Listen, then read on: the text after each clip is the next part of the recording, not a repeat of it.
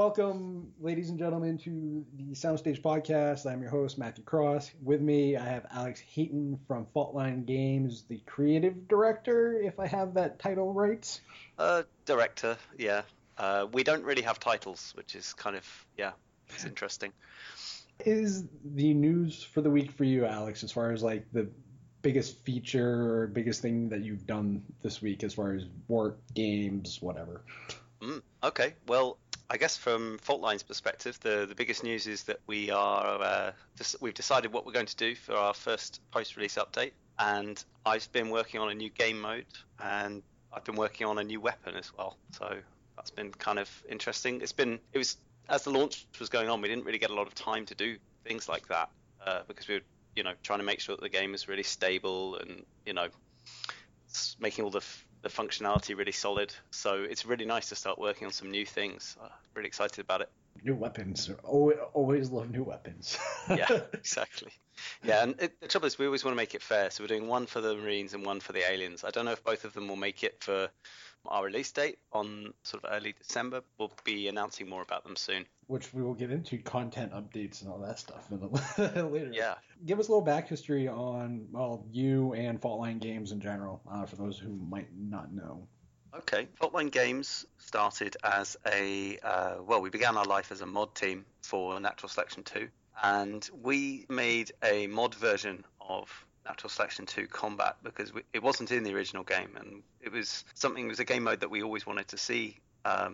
Personally, I always preferred the combat version to standard NS2, which for those who don't know, Natural Selection 2 is a cross between a real-time strategy game and first-person shooter with sort of asymmetric sides and aliens versus space marines. And so combat takes away the real-time strategy element and takes away that reliance on one member of the team to be actually aware of what the hell they're doing, and tries to make it a bit more kind of fast-paced, a bit more free-for-all, with more of a focus on the individual. So we began creating that, and then we kind of hit a wall, and we started working on other projects that we kind of wanted to do because as a mod team, you're kind of stuck in a way. You're always prey to the original game changing things that then break your mod version, and it can get very frustrating. So we started to move away and actually create our own engine, and worked on some of a top-down game where Marines would shoot aliens, but something akin to Alien Swarm. And then we were approached in January to start working on this project, NS2 Combat, which is a standalone rewrite of that mod, which we released about 20 days ago. Very nice. So have you been with Faultline since they began as a company? Okay. Yeah, so the original group, there were three of us, one German, one Englishman, and one Iraqi who lives in Sweden. The team has kind of grown as we've picked up new people. At the peak of our modding times, we had about 6 of us, and Faultline, as it stands right now, has 7. So we've kind of found a good, comfortable size. Let's talk about the modding scene. That I always find this interesting, that mod teams become game developers in and of themselves. Is this because it's just a desire to scratch their own itch? I mean, really, it's like almost an open source kind of thing where it's just like, they find something that they want to work on almost, and it's just like you get that right group of people that just all want to work on it, and it just kind of coalesces into, in this case, a game company. Yes, I think that tends to be the natural progression. Actually, I think the chances of you becoming a game company depend a lot on luck and on whether you can organize yourselves to the point where that is a viable option. Because it does take it's a big step up, actually. When you're starting to think about creating a company, you have to really be a bit more serious, and it takes a lot more commitment than perhaps a mod team does. I think certainly everyone I know who's joined the mod team, they wanted to make games, and they felt that the mod team was the way to get into that, or to pick up the skills, pick up the contacts, pick up what you need to be able to do that. And so I think Faultline Games, I couldn't have imagined it 2 years ago when we started on the mod. I mean, it was a pipe dream, I guess, to actually have turned our ragtag group into sort of an organized entity that can do things and that can, have a game published on Steam by people that we regard. Our publishers are also our kind of heroes, the reasons that we got into the game in the first place. So yeah, no, it's been fantastic. So staying on the topic of being, as a modder, I play a lot of game, Nexus mods and all the other websites that you can go to find various mods for various games. I'm very big into the modding scene myself, not so much doing the mods, but as opposed to using them. And the biggest thing I find as a PC gamer or as a gamer in general, mods to me have added extra life to a game's longevity on so many levels.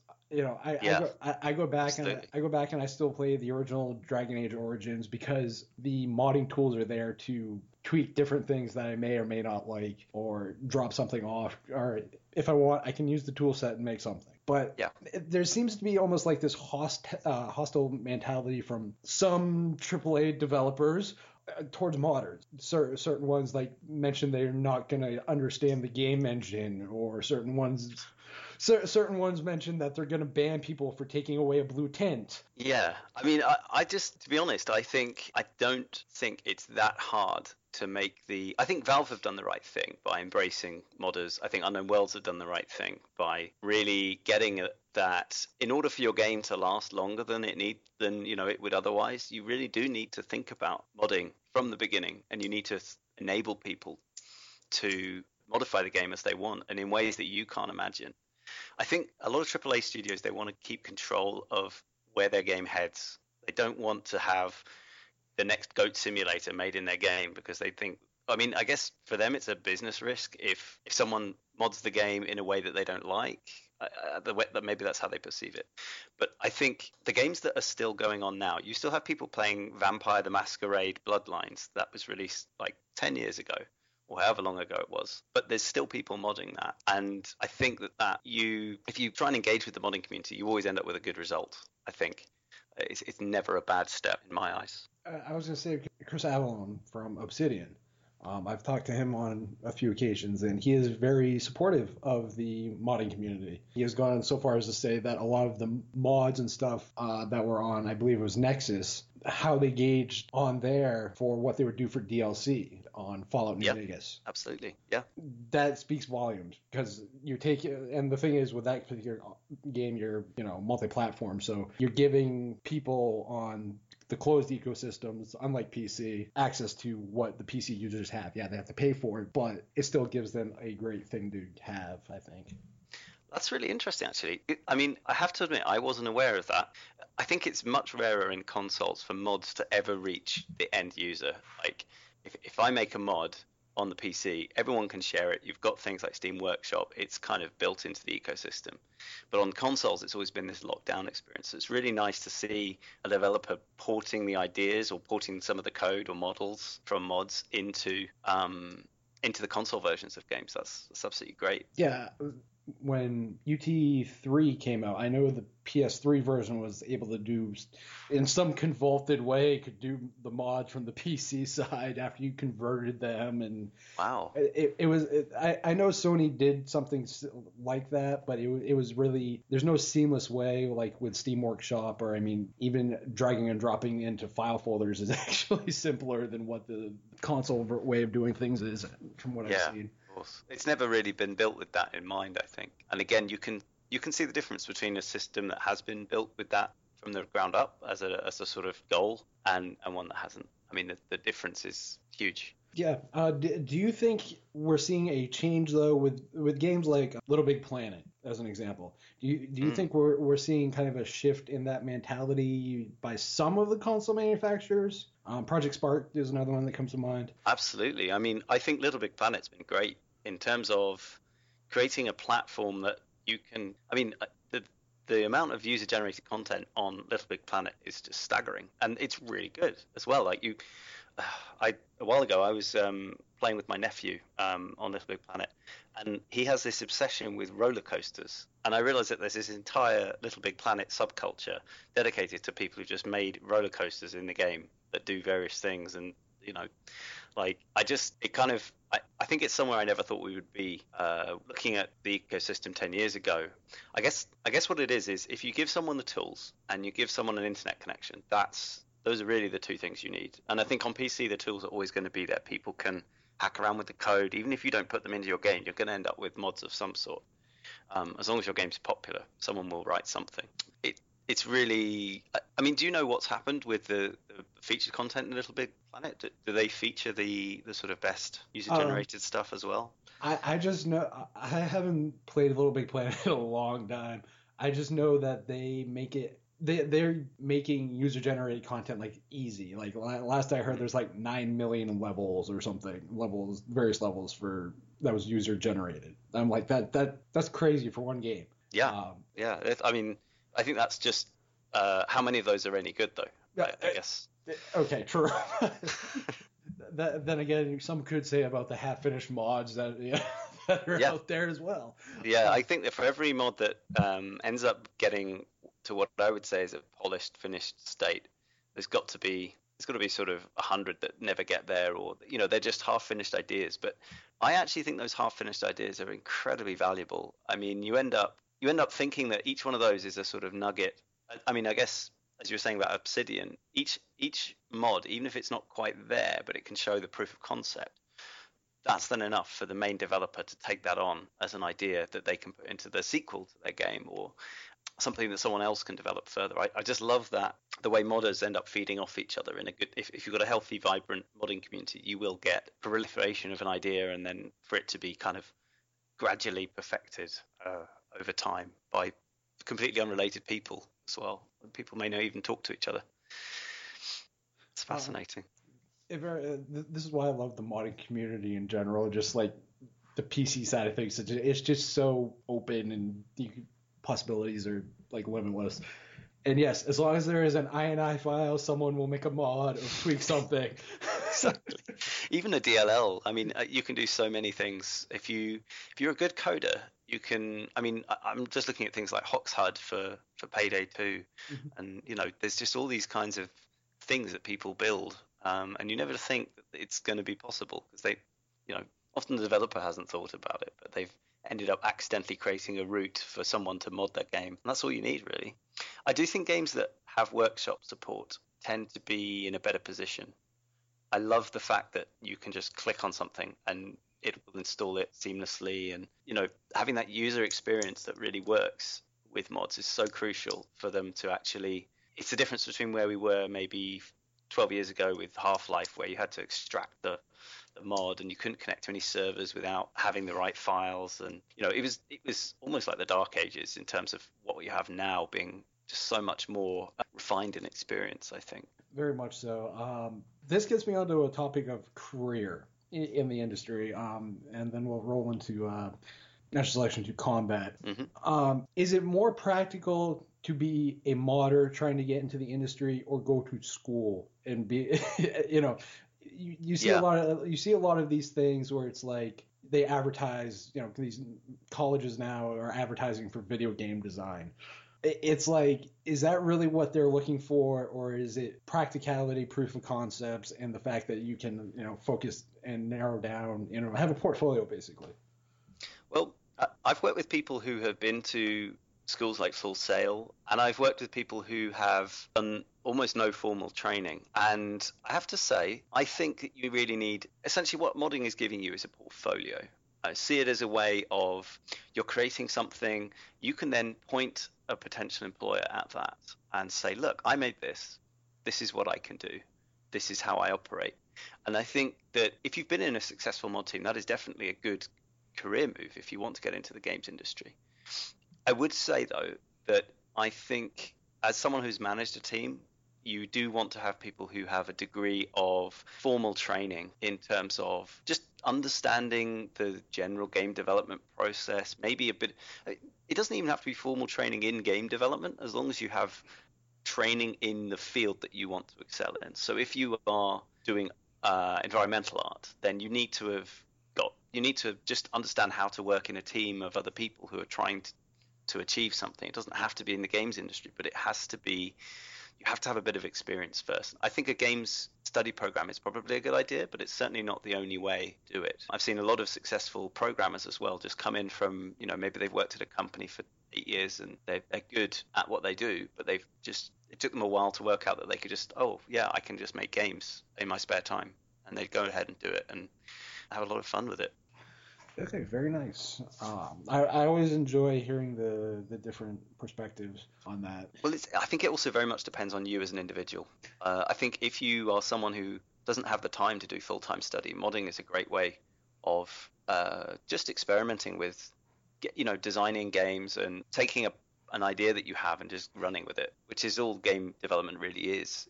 I mean, it's that, but you're doing it as a group. And there's all the sort of team dynamics and production type stuff that comes into it. But at the end of the day, that's what you want it to be. You want it to be just running with ideas and having that creative process. It's really important. Let's talk about Natural Selection 2 Combat, which, on the topic of mods, it originally started out as one. Then again, Natural Selection 2 is built off the original Natural Selection 1 Exactly. mod. Wow. I mean, it is so complicated when you go to the history there. Because, yeah, it's a mod of a game of a mod game or something like that. Yeah. I've lost count. I was gonna say, because I've talked to Hugh Jeremy from Unknown Worlds originally, and explaining the history now, it's just like, okay. You kind of have to give up. Like, the way I see it is that NS2 Combat, I mean, it's basically an idea that was started in the Half-Life 1 version of NS, and it's not so different, really. The Half-Life 2, I mean, the NS2 version, NS2 Combat, is just that idea, but obviously a bit more. We've had a lot more time to execute it, and obviously it came up as a mod, so there was a big learning curve, and obviously it's a rewrite. We've learned so much in like 2 years of working on it that we ended up just rewriting the whole thing. You mentioned earlier about trying to make the game more accessible to a wider range than, say, regular Natural Selection 2. Can you go a little more in depth on that than, because you said kind of arcadey, but you. Yeah.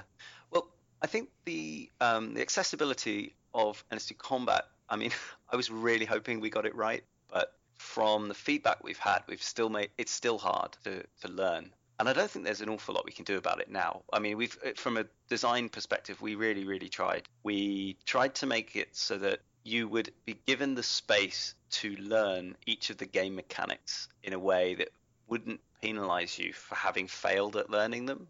I think that's, I guess, the simplest way of putting it. In the original Natural Selection, or Natural Selection 2, you would be on a team and you might have a chance to try one of the sort of super duper life forms. You could try the big one the big rhinoceros one, and the Onos or the Fade or one of those. And you would get a brief moment to actually try it, and then you'd get killed, and then you'd be like, oh, I never learned how to use that, really. And the rest of your team would berate you for dying as well, which I always found frustrating. I'm not particularly good at the game, so I would always get very frustrated at that learning curve. So I think what we've tried to do with this one is we've made it so that you can have a fun experience, even if there's a skill imbalance. Even if you're learning the game, hopefully you will at least have some fun and you won't get frustrated.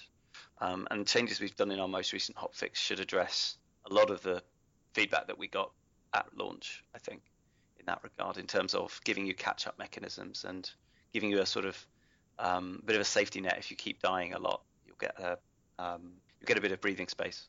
How is that implemented, though? Say if you keep dying a lot, how is the breathing space implemented?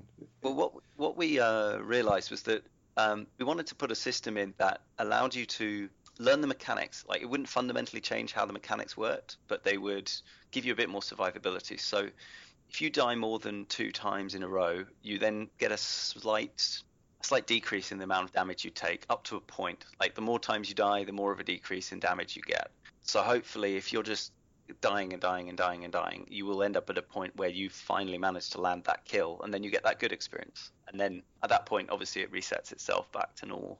So just a kind of anti-frustration mechanism that we put in place. And there's all kinds of little tweaks like that we've been designing from the very beginning, but that didn't make it in for various reasons, that we have ready to roll if we we have all these ideas in a little document, things that we might implement in terms of design if we need more.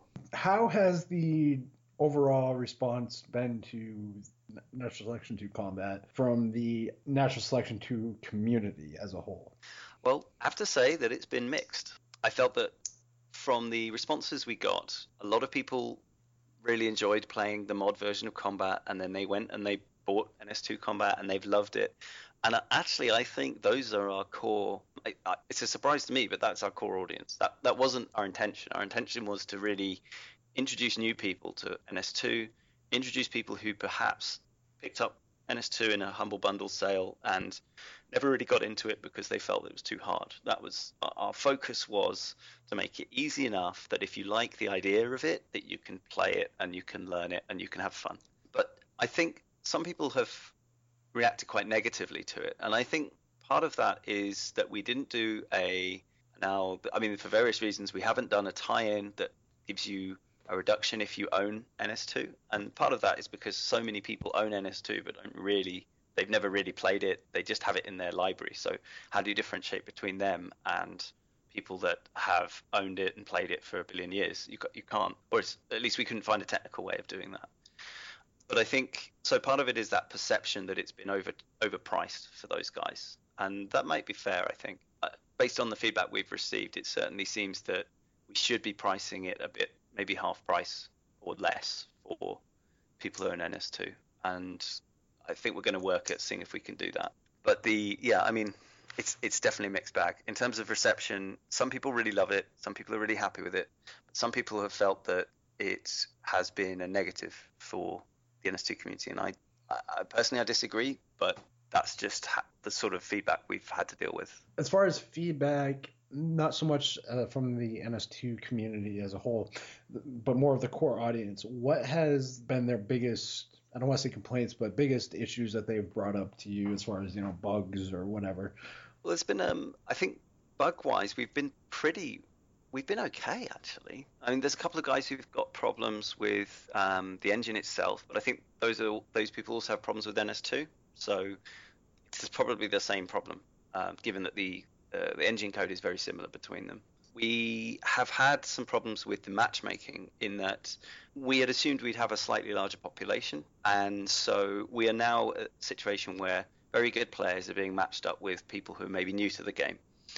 And I think that's something that is very hard to balance for, which is why we've put all the catch-up mechanisms in and sort of really boosted your chance of having a fun game, even if you do end up in that situation. I think the other major issue that we've had is people still find it too hard to learn how to play the sculk, even with all of the changes we've put in. And I think that maybe that's something we can't fix. I think it does require a degree of just dying until you work it out. And once you get over that hump, it's fine. I think most people get it, but a lot of people will have complained about the fact that they still find the sculk hard, and it makes me sad that we haven't been able to do more there. And I think that if we can, we will do more to make it more accessible. I think it's just got this slight learning curve to it now. I think the RTS first-person shooter hybrids in general usually have they're trying to cater to two audiences, and it's hard to find that right balance sometimes for some people when if you're an RTS fan and you're going into it and all you want to do is play the overview, basically. First person shooter fans, all they want to do is shoot things in the face. Yeah. So I mean, it's a lovely genre, it's great, but yeah. I think that you always have this learning curve, and I think if it was just two sides of Space Marines shooting each other, we probably would have had a lot less problems with that. I think the problem is just that starting alien class is so weak, so it is very easy to die, and you don't know what you're doing, and you maybe don't know how to walk up walls yet, and it's just your first few minutes, and we just have to help. We have to keep you engaged for long enough for you to get it, and then once you got it, hopefully you'll have a million hours of fun with it. One question I have is cross-platform support. I know you guys are a small team. NS2 is Windows, Linux, and Mac, or Windows, Linux? It's Windows with Linux being sort of semi-supported. NS2 is in a similar position. Combat is in a similar position. We know that it works on Linux, but we haven't got anyone on our team who has been no one in the official dev team that has been really pushing it, and that's something I wanted to do, but we've just not had the time. And so I think what will happen at some point before Christmas is one of us will install all the dev tools, get it all running, and then just tweak. I don't think it's that much that even needs to be tweaked, to be honest. It's just a few things. One core problem is that a lot of the game was written for DirectX, and that was a design decision made by Unknown Worlds like 2.5 years ago, and it's slowly being ported so that everything works. And I think we're in a very good place now. It's kind of mostly there, but I think there's a few more little bits that need to happen to get the performance to the point where it needs to be on Linux. It's not the same as on Windows. You do need a slightly faster PC, and I'm not happy with that. Yeah, because my understanding is Direct 3D, obviously, or DirectX, however you want to call it, is what it was written in. So it's the switch over to OpenGL, obviously, because that's whatever version Linux is on. I think it's 3 dot something or whatever. So there's that. Then I'm believing you guys would be using SDL2 to make the calls. I see. That's the thing. I'm not even sure. Look, there's a whole Linux development team in the Natural Selection 2 CDT, and we obviously pull through everything that they're doing. Mm-hmm. So we're getting all the updates they're making. As I understand it, the Linux client files don't seem to be coming through on Steam, but they are being built and they are being shipped to Steam. So I don't know why that's not happening. And again, that's one of those things that someone needs to go in, work out why it's not happening, and then just make the tweaks that are needed. Huh. That is odd. I speak because I run every OS under the sun, apparently. Any place I can play games, I really don't care if it's on a whatever system, Windows, Mac, OS, Mac, Linux, whatever. As long as I can play my games, don't care. Yeah. Well, I think Mac support is something I really, really want to have. A lot of people are starting to use it. Yeah. I've got a nice Mac laptop that I could play the game on. It's got the right specs. It's one of those things that frustrates me, but then I am powerless to, like, with the amount of other development work that we have to do, we just simply, we have to focus on at this point, we have to focus on getting what we can get done within a sort of reasonable time frame. And so that's Linux support, and that's more updates for the game at this. Gets us into, I wanted to talk about prep. Hi, Kat. I'm pretty sure you don't need to be up there. I wanted to talk to you about what the press, YouTubers, and various other media personalities, how their reaction has been to combat as opposed to, say, Natural Selection 2. Well, I think it really depends on whether the person had played NS2 before or not. What we found was that everyone was overwhelmingly positive for the most part from the press. We had a couple of weeks before the game was released where we were showing it to people, but because our release was timed so closely with that of Advanced Warfare, I think a lot of the guys who normally do first-person shooter coverage were a bit busy with that. And we did manage to get Total Biscuit had a look at the game, and he enjoyed playing game, but then he found the same frustrations that other people have found in terms of he couldn't learn how to play the Skulk. So that was one of our that was a bit of a blow for us when we realized he was finding it difficult, because he's an experienced FPS player. We thought we got it in the bag, but there was obviously more we needed to do. And I think he also couldn't understand why we hadn't made it less expensive for NS2 players, and I think that was again another criticism that I think while we may be able to do something to address it now, it certainly wasn't something we could do anything about at the time. So very fair. You mentioned that you guys pull from NS2. NS2 has recently been passed off to the community development team, so Unknown Worlds can focus on Subnautica and various other projects that they're doing. Do you guys in turn throw back what you tweak and whatnot, and what you do back into, say, the mainline Natural Selection 2? Absolutely. I mean, one thing to consider is that we've actually diverged quite far from where NS2 is. There's lots of things that are in NS2 that are, we've basically thrown them away and written our own systems that essentially allow us to do it the way that makes sense for combat. So a lot of the updates we've done are very specific to combat. There have been a couple of systems that we implemented in the engine that we are sharing with the community team, and hopefully that they can reuse for themselves. But the problem is that their product is very stable, and they don't want to make too many changes to it that they haven't made themselves. I think they have a review process. They have a couple of guys who are in charge of engine development, and Well, we're sharing what we can. I think they are limited in the amount that they can change on their side, and in a way that they can do safely. So I think that's why there's been, well, obviously we're pulling everything that we can from them. We're submitting things back, but there's not so much of that that's actually getting integrated into NS2. And I think it's a shame, but it's just the way NS2 is as a product. They're trying to keep it working. They're trying to keep it stable. They don't want to introduce things that they don't understand into the game. If they don't know where it will fit, they don't tend to put it in. I think one thing that may end up getting implemented, though, is the skin system that we've added. So we added a moddable skin system that lets you reskin anything in the game just by editing a text file and popping some textures into a folder, which I think hopefully they will end up putting that in, because it's something I think the game's always needed. So if they can put that in, that will really help. I think that'll help with their modding community as well. That sounds epic. All I can see is a bunch of aliens running around as hats. Exactly. Well, that's the other one, the hat system that I have actually got a couple of bits of hat code lying around, but actually we decided we weren't just going to go with hats. We would start with socks and work up, because everyone's done hats. It's done to death. And then we were thinking that actually what we really needed was a sock poser system, so you could put the socks in the right place for each of the different aliens, because they all look different, they're all posed differently. So what you ended up needing was a very flexible system, and so I think we're gonna flesh it out and build it, but it's obviously new game content is going to come first before socks. Well, I mean, you gotta do what you gotta do there. I mean, yeah. Well, it's Christmas, right? Yeah, so, exactly. There might be some stockings or something. Who knows? I don't know. I was gonna say I'm looking forward to that if there is. I'm definitely all over that. Yeah. Or Christmas jumpers. That might be the other one. Natural selection to Christmas. Exactly. Or maybe it'll be bunny ears for Easter. Who knows? We'll get something in.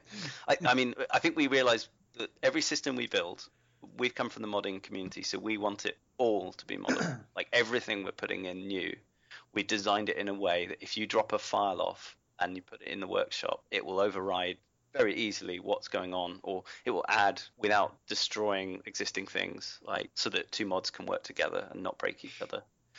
That's always been our focus, because we've been so involved in the modding community. We know how to do the design in a way that is going to be suitable. All I can see is those aliens with bunny ears and stuff now. Yeah, it'll happen. Yeah. Oh man. Speaking of future content updates, though, what are some of the things that we can see coming down the pipeline? Natural Selection 2 Combat. Okay. Well, I guess I can talk about some of it, because we're going to do an update, sort of news post pretty soon with our roadmap. Our plan is to add a few new gameplay features before Christmas. We're going to add what we would like to see, ideally, be the addition of the acid rocket ability for the Fade, a new gun for the Marines. We're thinking a revolver, but we have a couple of ideas. I think the revolver is most likely to get done in the right amount of time, so we'll probably go with that. There's also a new game mode that we're testing called Infection, which is, now we're still developing it in terms of balance and in terms of making it fun. A bit like one of those zombie games where whenever you die, you get switched to the other team and become a zombie. So you start with one alien, the entire rest of the server is a Marine, but they're very, like, the alien is overpowered compared to the Marines. And then each time a Marine dies, they get switched over and become a sort of weaker alien, to the point where it's one guy who's trying to survive and is hiding in a corner somewhere, trying to, not get found.